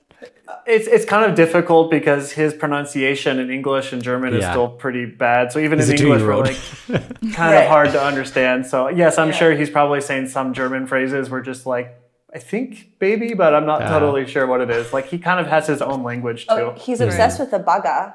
Oh, he loves the baga. Yeah. Like all kids are, especially boys. Yeah, it's so much easier to say in German. So I mean, that's Baga, one yeah. word that we're like, we'll just keep saying it in German because it's Yeah. more What fun would to we say. even call that in English? I guess what is it? I've had this front conversation loader, or- with you before, Josh. I feel Like a like. backhoe. Yeah, backhoe. Yeah. Ex- Uh-huh. Backhoe excavator. Excavator. Yeah, but that's Yeah. super lame. Like baga sounds way cooler, so we'll just Yeah. stick with Yeah. that one for now. Yeah, I remember when I have a little brother, and I remember when he was super into Bob the Builder. I mean, Bob der Baumeister in German, and he had all the little toys that came with it. And you know, like one of the things was a baga, and then I guess like the thing that has the. I know nothing about construction. The like Raupe, the thing that doesn't have wheels, but like a tank kind of thing. Yeah, yeah. Oh, right. I don't know. Right. Yeah, like the track. It has the track on the. But yeah, I mean, he would know all the terms, right? As a 3-year-old or whatever at the time. So that's very German to me, like saying baga and like all these terms and have like your cranes and. Yeah, and some of the other things too, like if there's a car coming down the street, he says "Achtung Auto" and then gets out of the street. So we're like, we'll stick with that one. That's okay. We'll keep That's saying good, that too. yeah. Yeah. Yeah. So I guess that's his German. What has your guys' experience been with learning German since you moved here? I know I saw in one of your videos, Jonathan, you said that you basically work exclusively in English. And I assume that you did your PhD, Ashton, in English as well. But what has your experience been with learning German? I mean, the German that's spoken in the Black Forest isn't necessarily also always very standard. That's true. So what has been your experiences with learning the language? I mean, for me, it was slow. Like when I first moved here, it was supposed to just be for 2 years. And I was just like, well, I can learn some to get by. And then like once those 2 years are up, I'm like, well, 2 more years. I never really had a fixed contract here until after 6 years. And by that point, I'm like, oh, I really should have gone to some full-time classes, because at that point I was just kind of doing like classes here and there, learning at home with various apps and everything. Yeah, but you weren't as invested, I think, because you just didn't think you were really going to stay. I wasn't, and I was racing bikes, and I'm just like, I'm gonna go ride my bike all weekend, and then in the Yeah. afternoon, and I'm like, it was a big failure on my part. But yes, like I speak English all work, like all day, English only. I come home and I watch English shows on TV, so I was never really that immersed. But now that I have switched to another company to work for over the last year, there's a lot more German speaking in the office, and they're actually starting to challenge me more now too, which is now giving me finally more motivation to keep going. But yeah, we're still taking classes also super early in the morning, like 5 in the morning, because that's the only time we have time to ourselves for we like do a online guaranteed classes. hour. Yeah. That's commitment. Yeah. Good for you. Yeah. Well, I mean, like for me, I feel like my German learning was like really good in the beginning, but I was here 1 year and then the pandemic hit. And so for me, like I was in this scenario where like my research was in English, but you know, all of my team meetings were in German. I would go out to lunch with my colleagues and they would be speaking German and I would be hearing German. I was really more immersed in it. And I went from an environment where people around me were speaking German all day to wow, now we're in a pandemic, everybody go back to home office. Ashton will see you once every 2 weeks for a team meeting. And that's my exposure to people speaking, like native German speaking German. Yeah. So that made it. Yeah, it's been a tough couple of years. Yeah. But obviously, like since we bought a house here, but I think even more so, like as a parent, I have a very strong desire to want to speak the language that my children, or like, that our son will speak with his friends. Like when his friends come over to play, they're going to speak German to each other. And not that I want to be like a nosy mom that's like, no, but still. But I want to be able to like you need talk to know with what they're talking about. I don't know if his friends are going to be able to speak English, so I need to be able to talk to his friends or and his their teachers. Parents, right? Like that's the other thing. Like Jack has been our motivation over the last year to like get up early and just like continuing to advance ourselves and our understanding. Because we just need to know what's going on in his life. We can't just rely on him to just be English around us all the time. That's not the sustainable way for us to, continue being in Germany for a long term. I just thought that was an interesting, like that your child would be the motivating factor for you to try to learn a foreign language. I guess I just don't have too many friends my age at this point that have children, so I don't have that conversation. I mean, my entire family lives in the US and we're all English speakers, so you don't really have that in our umfeld, in our environment. But it's cool to hear that like your child is one of the main motivating factors, at least what it sounds like now, for you guys to focus on learning German. Because I think as an adult, especially if you're in a university town, surviving with just English is possible. I think as far as jobs are concerned, it's a little bit more difficult. Your job opportunities are a little bit more narrowed down if you don't speak German. But as far as everyday life is concerned, you can get by with English and still have friends if you're, like I said, if you're in a town at least, especially with the university, that you'll find English speakers. But it's privilege. It can almost be just kind of a curse on you, even though it is a privilege. Because even when I was trying to learn German here, I was trying to communicate with people at the bakery or the grocery store, trying to order something. I say something in German at the time, very bad. They would respond back to me in English, and I'm like, I'm trying to learn here, but like nobody wanted to help, right? It's always, and I mean this is like the utmost like compliment, but it's just always that scenario where they'll be like, I speak a little English. Oh yeah, and then they speak better English than anybody we know in the United States. And I'm just like, I can guarantee that you speak English better than I speak German, because they'll be like, I speak a little English. Yes, if you would like to get to the train station, you just need to head down the street about 1 mile, turn right, and then at the next corner where there's a little green hut, you're going to go there. Okay, great, thank you. That is, I think a lot of immigrants and people visiting have that experience in Germany, because even just tourists, they come there, they want to practice their German, and it just doesn't happen, because as soon as a German hears your accent, they're going to just respond in English. Even if you then respond back in German, they're just going to keep speaking English to you, which to me, like, I was never aware of that, but now I always try to tell like other Germans, hey, respect this person's attempt to try and speak German, and like help them practice, because Germans think that they're doing everyone a favor. Like it's a thing of politeness. Like we want to make it easier. Oh, for sure. We feel so, absolutely. But none of us think of the experience that the other person has. Like they feel like, oh shit, okay, my German must be so bad that it's not even possible to respond back, or my accent is so obvious. And I've just heard from so many people now that that's really frustrating to them. So now when I'm in that situation in Germany, I try to respond in German. Well, I actually thought I was really proud of myself at one point, because we live in Freiburg, which is really close to the Alsace region of France. And there's like a couple of times where I would be speaking German. And I mean, obviously I'm still making mistakes, but I was trying really hard to lose my accent.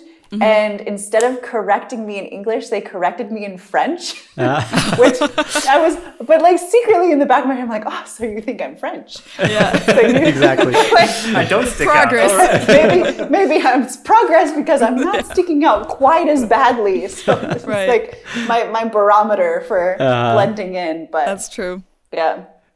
You achieved European status. Yes. At least I was within the region now, so I'm getting closer. But I am proud to say our entire home buying purchase was 100% all in German, except for the loan process. We did that in English because she spoke perfect English, but everything else was all in German. All the subcontractors. We did not understand Oh, wow. 100% of it, but we understood enough to like get everything that we wanted, and the walls are still here, so they did what we asked. So The house isn't on the market yet. yes, Yeah, exactly. right. And like the whole contract, like the appointment at the notar, like all that was in German? Yes. Yeah. Because I feel like that will be challenging for a native speaker. The notar, like I'm not gonna lie to you, that was too much for me. He kept going in German. We translated everything beforehand, so we knew it because he had to read the entire contract in German. Yeah, I know. Faster than I can speak anything in English, and you're just like, okay. Yeah. That was a tough boy. one. Yeah, I mean, he sent the documents over ahead of time, so we had time to like process them. But yeah, I guess for those people who aren't as familiar with the home buying process in Germany, the notar is legally required to read the contract aloud to you. In that specific language, In too. the You can't do specific it in language, English. yes, because you are not allowed to sign anything without like complete and full understanding of what you are signing. So it's like in the States, the only thing I can equate it to is like going to an auctioneer block. And like the speed at which he's like reading, she's like, yes, yeah, okay, sign here. You're just like shaking when you leave.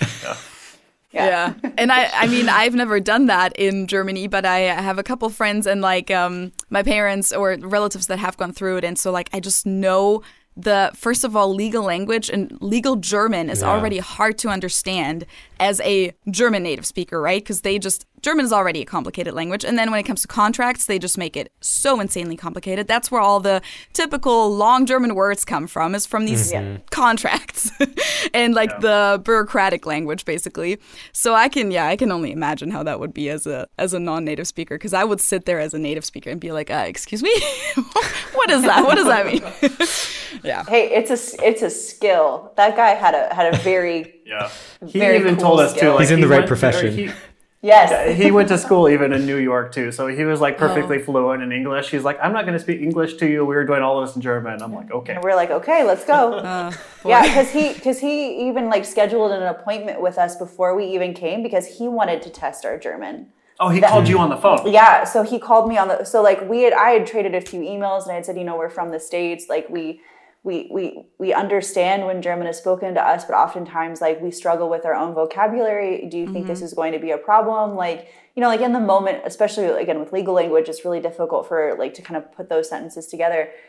And so his test was literally calling me out of the blue on the phone and quizzing me on the phone in German. Speaking quickly. And speaking very quickly. And then at the end of the phone conversation, the very end, he switches to English and goes, "You're going to be fine, kid." And then he goes, "I'll see you at our appointment." And I'm off the phone. I'm like, okay. But he just got did off the that. phone shaking. He just did that like to reassure you and him that you're going to be able to do it, or was it like a legal requirement?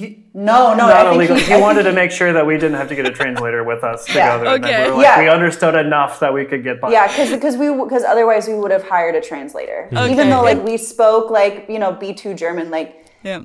that was our main question. Like, should we hire Yeah. a translator to accompany us to this meeting? And so like rather than like answering it abstractly, he's just like, I'm just gonna call you. And I'm gonna test Interesting you. We'll method. figure it out. And I'm like, okay, all right. Oh boy.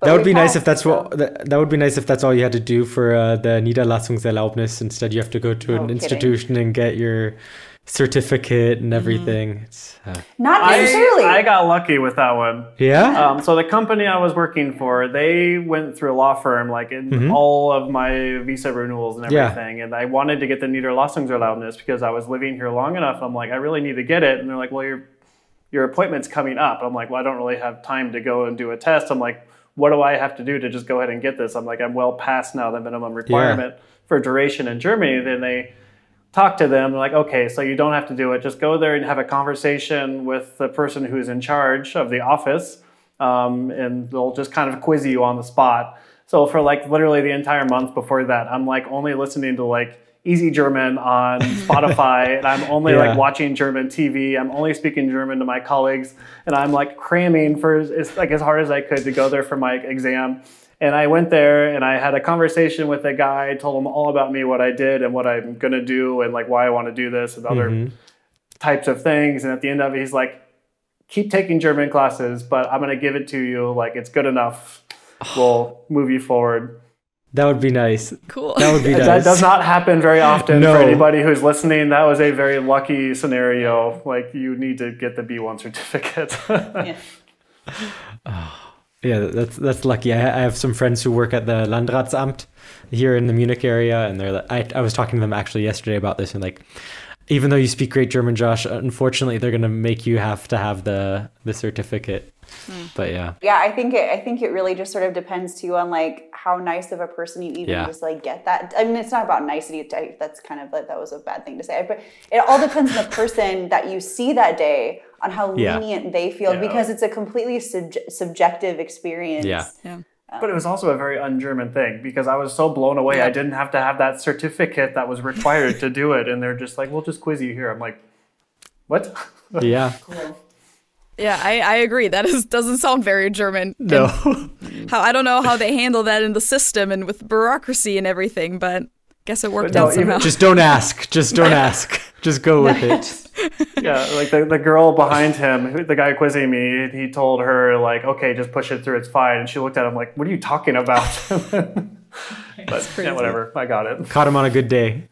Well, Yeah, the last exactly. topic that I wanted to talk to you guys about is, we already talked about it a little bit, is the area that you live in, and obviously what you named your channel and online presence after, the Black Forest. And I mean, you already said that it feels like vacation every single day. So maybe you can talk a little bit more about that for everyone who's never been there. I've been there a few times and I know it's beautiful. I've never been. And of course, the Europa Park is there, so that's a big plus. And as you said, France is right there. So what is so special about the Black Forest, and what do you love so much about it? I mean, I've mentioned before, like, I'm in the cycling industry. I ride my road bike all the time. I ride my mountain bike all the time. And like road cyclists, they're always looking for really beautiful roads to be on with good drivers, good conditions, nice scenery, nice climbs, nice descents. So like for me, that is always the number one priority, like from where I am, and why I enjoy it so much is because you can climb from where we are, 900 meters up, so 3,000 feet, and just climb and then just be in these most beautiful areas. And it's just like dark green vistas, like rolling hills, mountains, beautiful architecture. Like it's all just nature driven. There aren't like massive buildings everywhere. The roads are in fantastic condition. The drivers are also, for the most part, very respectful for cyclists on the road. So every time I'm out riding, like it is just the most like pure raw feeling of just like being outside and having fun.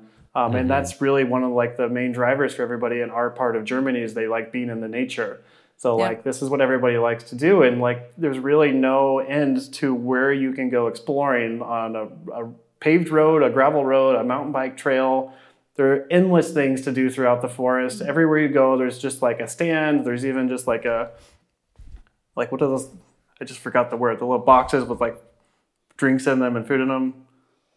Oh, it's not the Kista, but it's like there's a hiking trail near us in the Siemenstal that has, They just have like water in there, they have beer in there, the you can local get sausage farmer in supplies there. it. Yeah. Exactly. Yeah. Okay. You can get some of those Like the things little too, Kästen that they put out in front where you can just put your money and Exactly. take whatever. Yeah. It's like an honesty box. Yeah.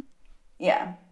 Yeah, so anyway, like going out and just doing repeats, like just riding them all the time too. Like for me, it's just such a wonderful, magical feeling. And it has not gotten old, which has really surprised me. Like I go into France, I go into Switzerland, I'm sorry, but that's also really nice. But even like down into Spain or Italy, where before I moved to Europe, I'd be like, that's like the Mecca. And now I go there, I'm like, I kind of just want to go back to my home and go riding there because it's almost better. Well, how far is it to go into France from where you guys are? 30 minutes. It's by car, it's about 30 minutes. By bike, it's like 1 hour from my door. Okay. I'm across the border. But then you have to go another hour, and then you get into the mountains over there, which are almost the exact same as here, just French. So do you bring your passport every time you go? No, I have a passport card. But okay. funny thing is, we just learned the other day the United States passport card is not accepted in Germany. And we've just Good been to carrying know. this around with us everywhere. Because you Yeah. were at the... I rented an e-bike and they asked me for my passport. And I was like, well, I shouldn't need a passport. Like, here's like my German ID. And she's like, well, I'd like to see your passport. So all I had on me was my passport card.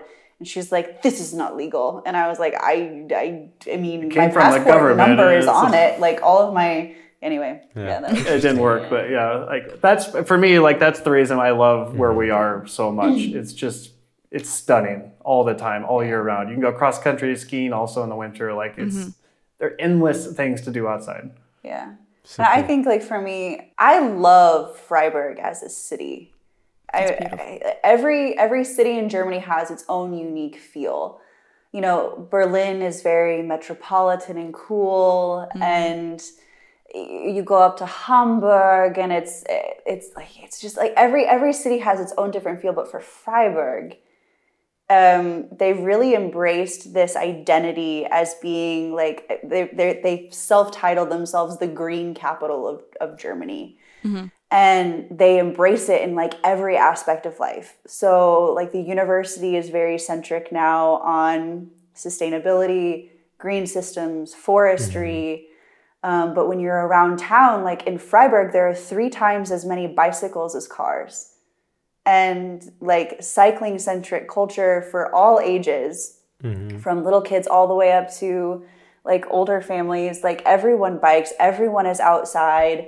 Yeah. If the weather permits, they're outside hiking. I mean, like life here is lived very much outdoors. And not in a car. And like, I mean, we live in such a beautiful part of the world. And like they say it's the sunniest city in Germany, although I'm not sure if it still holds that title, but it's just so nice to be in an environment that feels like, and plus it's a university town, so it's just got like a certain pulse to it. It has a vibe. Yeah. Right. Like there's like a music culture and an art culture and a theater culture that comes with being a university city. Like that's like kind of like a unique feeling.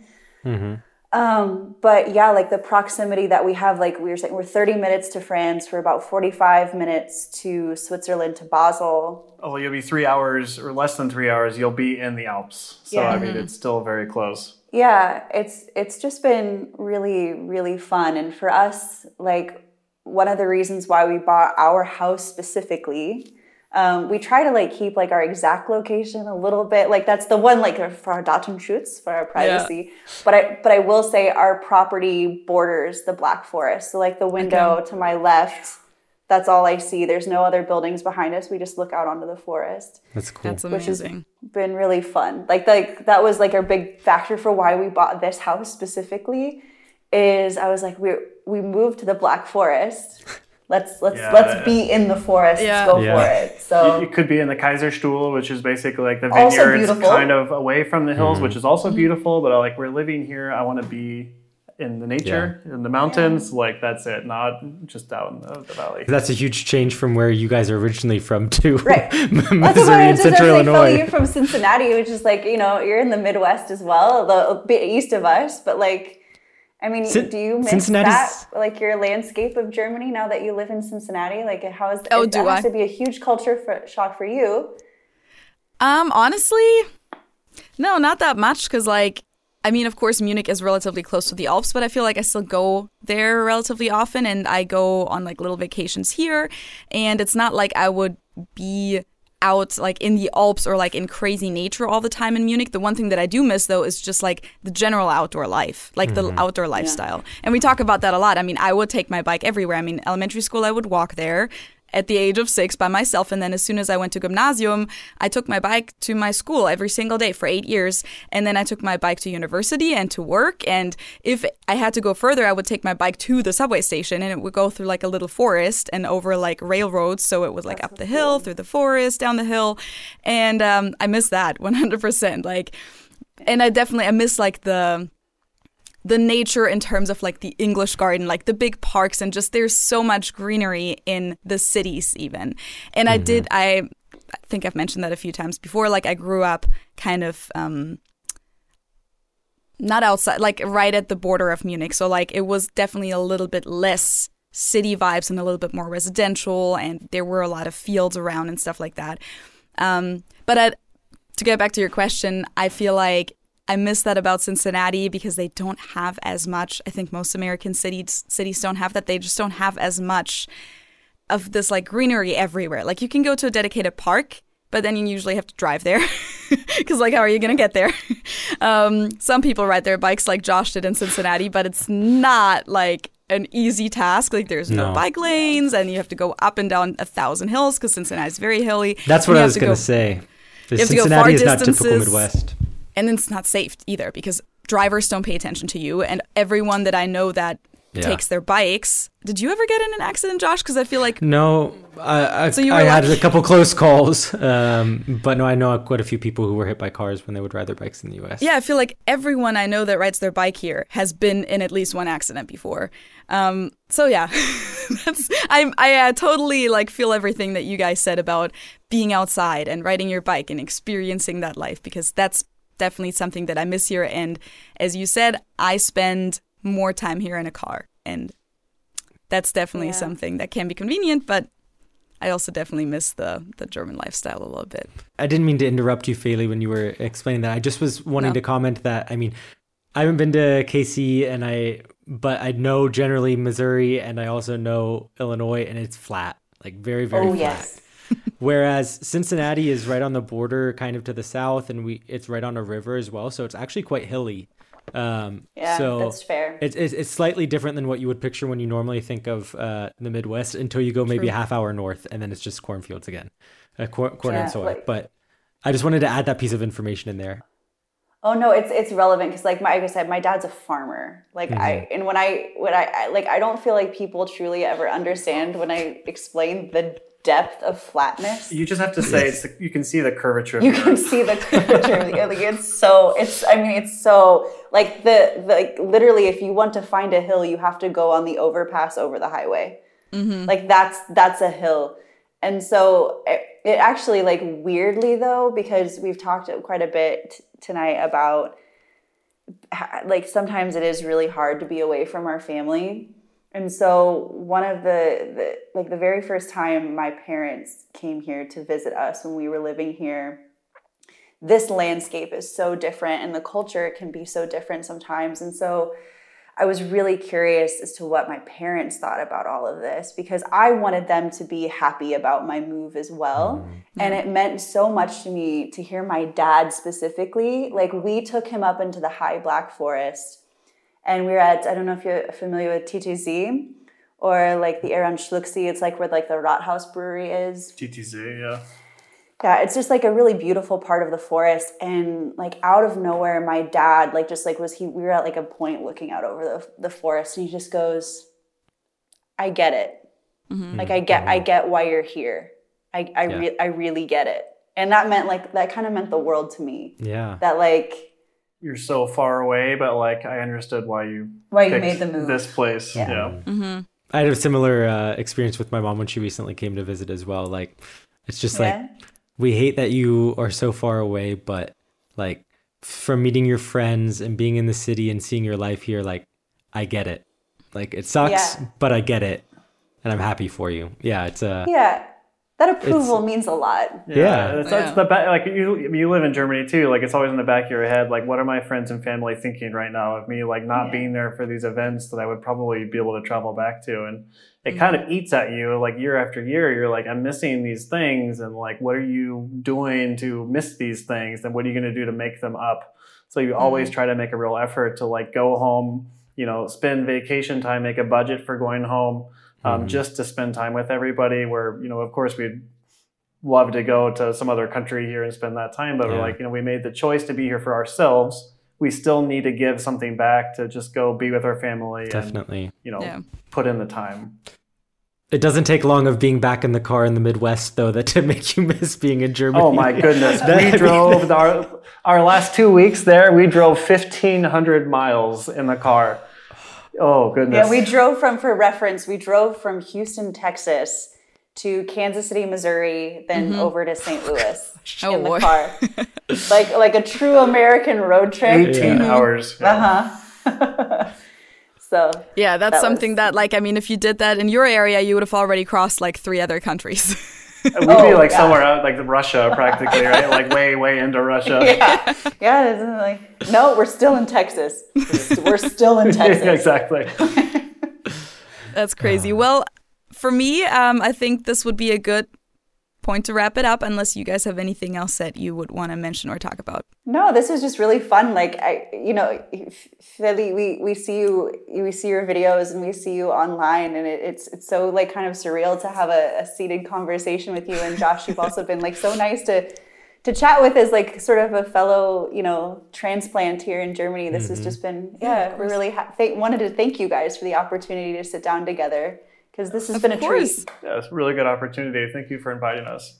Yeah, no problem. Exactly. Thank you for taking the time and talking to us. These things are, I think Josh and I are just used to it at this point, because like it is so surreal at first when you know someone, quote unquote, from the internet because you watch their videos, and then you meet for the first time, and it's so surreal because it feels like I know so much about them that they haven't told me personally. Like, I've seen your guys' house vlogs, right? And like, I know things about you I've been inside your house. Basically, yeah. But I think Josh and I are kind of used to it at this point, because we've done this so many times that like we've had these conversations where it's like, oh my God, it's so surreal to finally meet you. And I think our brain has just gotten used to it now that these people from the videos become real people, and then you actually connect with them. Long story short, we really appreciate that we get to do this and get to have all these amazing people on our podcast that share their lives and information. You guys have such amazing educational videos on your channel. So if you guys haven't checked out the Black Forest Family YouTube channel and your guys' website, of course, make sure to do so. It's definitely worth it. And I might also be on you guys' channel at some point in the future. We'll see. Thank you. That would be an honor. That would be an honor. I would love to. Sometimes the question of like planning and all that fun stuff. Just a small little thing called planning and time like management. And then cool. With the distance and all that fun stuff. Yeah. But thank you guys so much for being here. Yes, thank you guys. As you know, if you enjoy our podcast and want to support us, the main way to do so is by subscribing to our YouTube channel and follow or subscribe on Apple Podcast, on Spotify, or wherever you're listening, and also leaving a review is very, very helpful to us. It's a great support. So just like write a little review on Apple Podcasts. You can do the rating on Spotify, 5-star rating, or however many stars you want to give us. Or leave a comment in the YouTube comments down below. Obviously, just share whatever you thought of the episode, whatever you agreed with, disagreed with, wherever you want to add your experience and perspective on a topic. We always enjoy give us reading your mustard guys' comments. Give us your mustard or your 2 cents. Oh gosh, yeah, den Senf dazu geben. That's a German idiom. And to give your 2 cents is the English version. Exactly. It's so different. Yeah. It has nothing to do with each other. Thank you guys so much for tuning in, and we're excited for this new year of the podcast with you guys. If you have any specific requests or topic recommendations or ideas, feel free to shoot us a message. You can also do so on Instagram at Understanding Train Station. Just send us a DM on there. You can email us understandingtrainstation@gmail.com, or of course join our Patreon community, where we also do our monthly live hangouts with you guys and like a video call. And then you can either message us there as a DM or also just join the video call and talk to us about that kind of stuff. I think that's all I had to mention. That's it. I was going to say, good job, Feli. Good job. You did it. I tried. All right. Yeah. Thank you guys so much for hanging out this week. Yeah. And with that, we'll see you in 2 weeks. Tschüss. Ciao.